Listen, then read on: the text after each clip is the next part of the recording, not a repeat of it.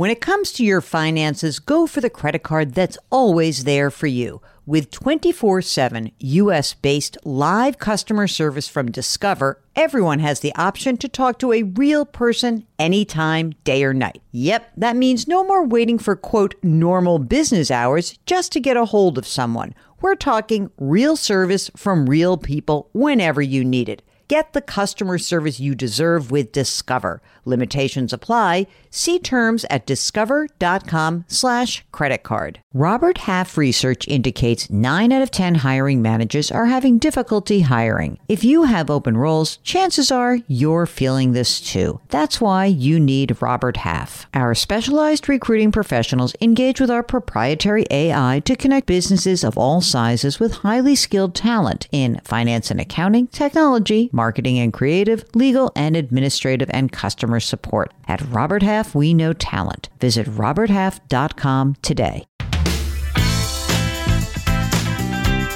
Welcome to the Jill on Money Show. It's Saturday, February 19th. And today we have a return guest. It is author Daniel H. Pink. He is the author of a number of books. The one that he was on most recently was When. That was the book that he joined us for.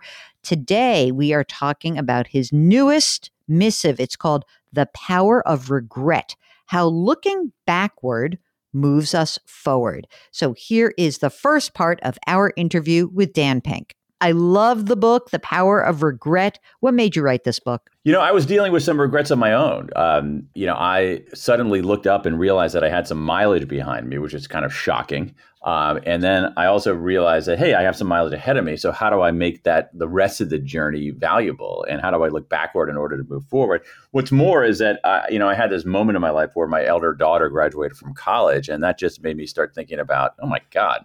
Like, what was my college experience like, and what's happened? How has time moved so fast? And as I started thinking about this stuff, I realized I had regrets. And what was interesting, and this as a journalist, is that when I mentioned it to people, they leaned in. They really wanted to talk about it, and that's a good sign. It was a topic that I felt that people deeply wanted to discuss, but were resistant to doing so.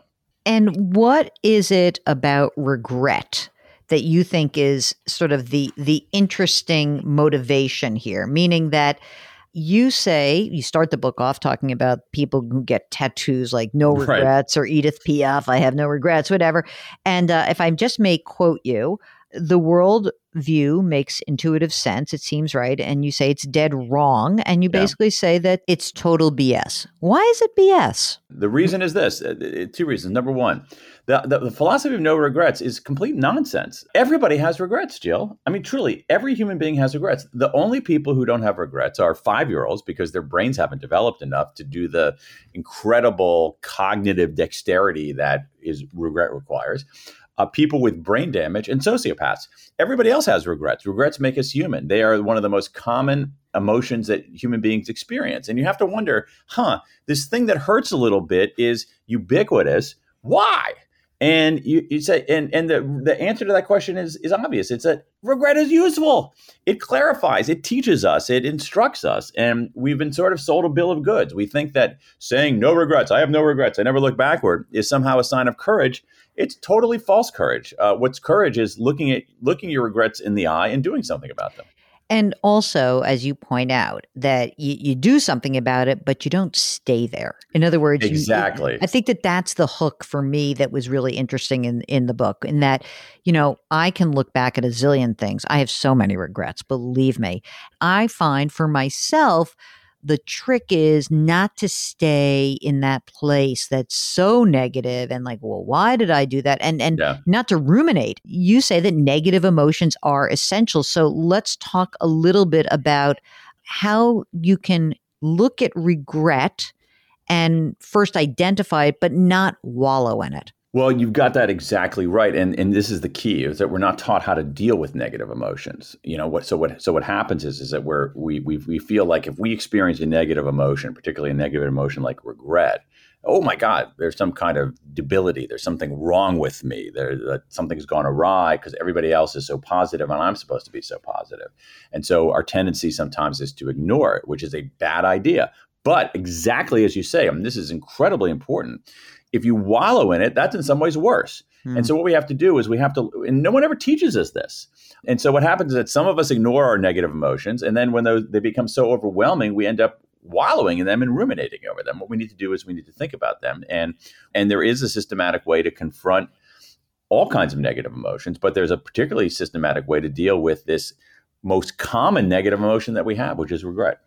Can you talk a little bit about the if only, at least counterfactual? Sure. We humans are incredible. Like, our brains are incredible. We do things that are just breathtaking. And so when you think about counterfactual thinking in general, it's kind of amazing. We can imagine worlds that run counter to the facts. And we can even do it by getting in a time machine and going backward. And so that's what regret is. We get in a time machine, we go backward in time, we change what really happened, then we zoom back to the present and look at this suddenly reconfigured world because of the changes we've done in the past. It's very hard to imagine like raccoons or squirrels doing something like this. 5-year-olds can't do this kind of thing. There are two kinds of counterfactual thinking. So I'll give you an Olympic example because it's a really good, timely example right now. There's some interesting research showing that when you look at the photographs of Olympians on the medal platform, that gold medalists are psyched. They look so happy, understandably.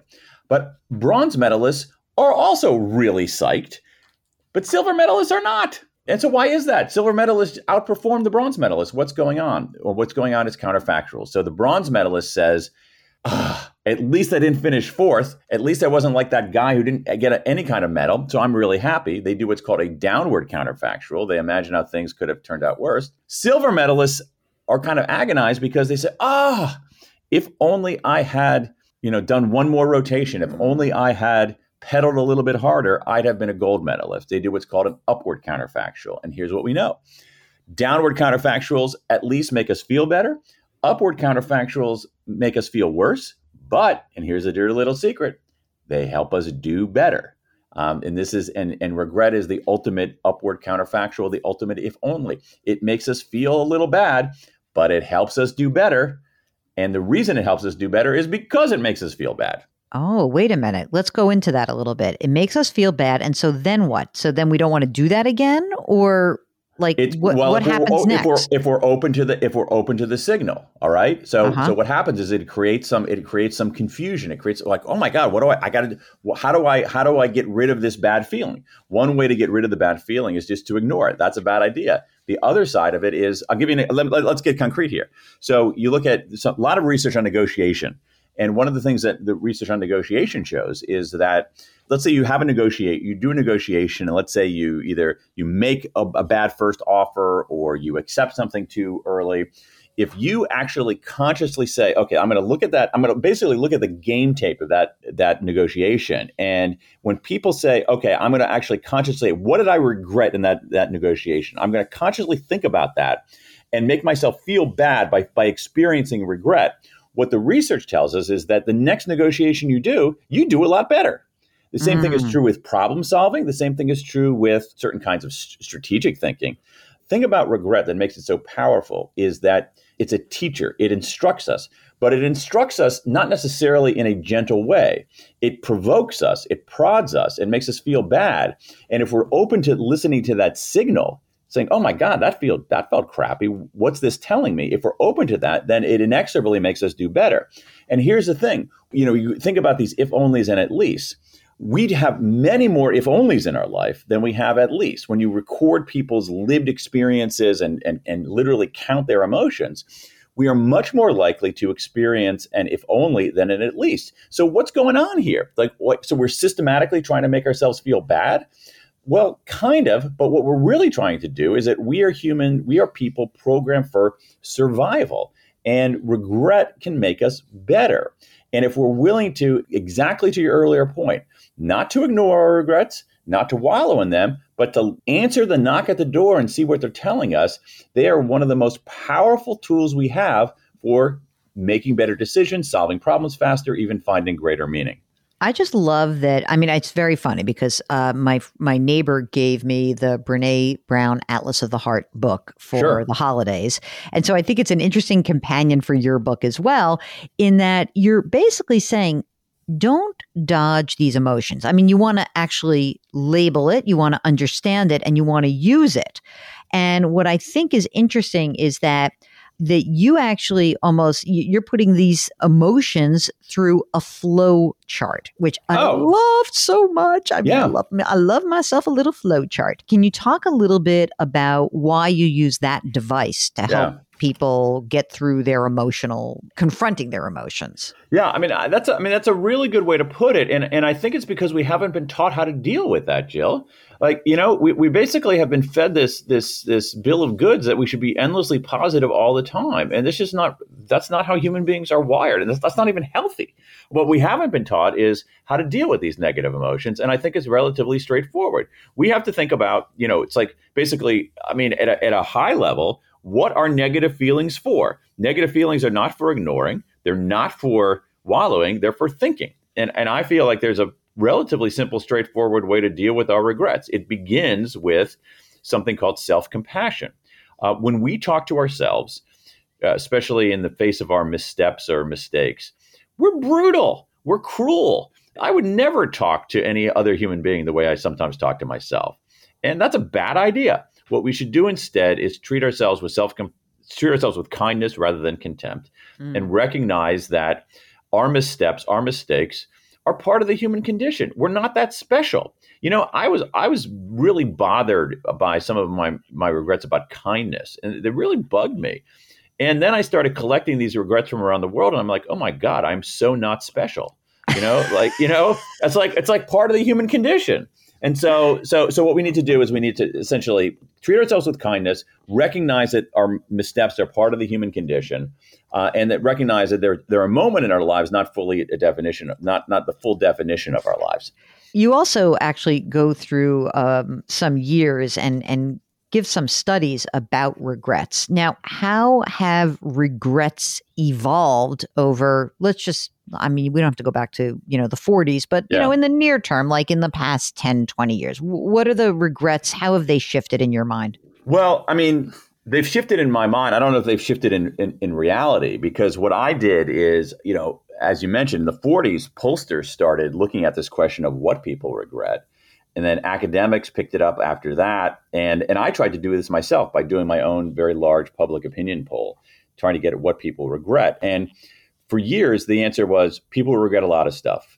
And then the next decade, people regret a lot of stuff. They regret stuff about their careers. They regret stuff about finances. They regret stuff about health. They regret stuff about romance. They regret stuff about their family. I felt like if I did my own poll correctly, I would crack the code. And what I found is that people regret a lot of stuff. I didn't get the answer. But then I did something else, which ended up being revelatory, which was that I also, along with doing a quantitative public opinion poll about American attitudes on regret, I collected regrets from 16,000 people in 105 countries. It was just a giant qualitative sample. And what I discovered there was something else, that I had been asking the wrong question and looking for the answer in the wrong place. That otherwise I was perfect, Because what was going on is it wasn't about the domains of life. It was about this layer beneath the domains of life that was sort of a hidden architecture of human motivation and aspiration. And that proved to be revelatory, because I found that around the world, people kept regretting the same 4 things. I know you have a lot of entrepreneurs who listen to you. There's a great business idea out there, which is to start a travel agency serving Americans who went to college, didn't study abroad, and regret it. I was shocked at how often this came up as a regret for people. Americans who graduated from college. If only I'd studied abroad. I wish I'd studied abroad. I really blew it. I should have studied abroad. So that's an education regret. Then I have, it's amazing, just hundreds of regrets from around the world that are essentially regrets that say, X years ago, I met a man/woman who I really liked. I wanted to ask him or her out on a date, but I didn't because I was too chicken, and I've regretted it ever since. By the way, this part totally blew my mind. I was shocked because I was like, I can't believe it was. Yes. Yeah. Absolutely. I was like, that is shocking to me. First of all, I guess because I'm the kind of person who is goes for it a little bit, but also I'm also the kind of person who's like, I would never look back about that. I don't know why. I feel like I'm more in the camp of, I regret that I did something that hurt you. That's the thing that gets me nuts. So the idea of because I always think like, whatever. So like I might have been with that person and then, she would have driven me crazy and we would have gotten divorced anyway. Yeah. But what's interesting is that a lot of people are nagged by the what if question. They're not necessarily saying, "Oh, this would have worked out great. I would have had like this blissful life." I think what really nags them is not knowing. And also, I think that also looking at themselves and realizing that unlike you, they didn't step up. So that's a romance regret. Okay, so think about those two regrets, and then we also have a lot of regrets about people who wanted to start a business and didn't start a business and instead stayed in a lackluster job. So that's a career regret. But the three regrets that we're talking about, to my mind, they're the same regret. It's the regret of if only I'd taken the chance. And one of the things that you see over and over again is that people find themselves at a juncture in their lives. They can play it safe. They can take the chance. And when they don't take the chance, not always, but often they regret it. And it doesn't matter the domain of life. It could be dating. It could be traveling. It could be careers. And that's one of the big four regrets. If only I'd taken the chance, a boldness regret. And each of these core regrets, I think, reveals something about what we want out of life. And I think these boldness regrets reveal that what we want out of life is we want to do something. We want to live. We want to grow. We want to have psychologically rich lives. I do think, and here I'm going sort of a little bit beyond the own evidence that I've collected, but I maintain that the fact that human beings are the only species, at least we know of, that are conscious of their mortality plays a role in in a lot of what we do. We know we're not here forever. We know our time is finite.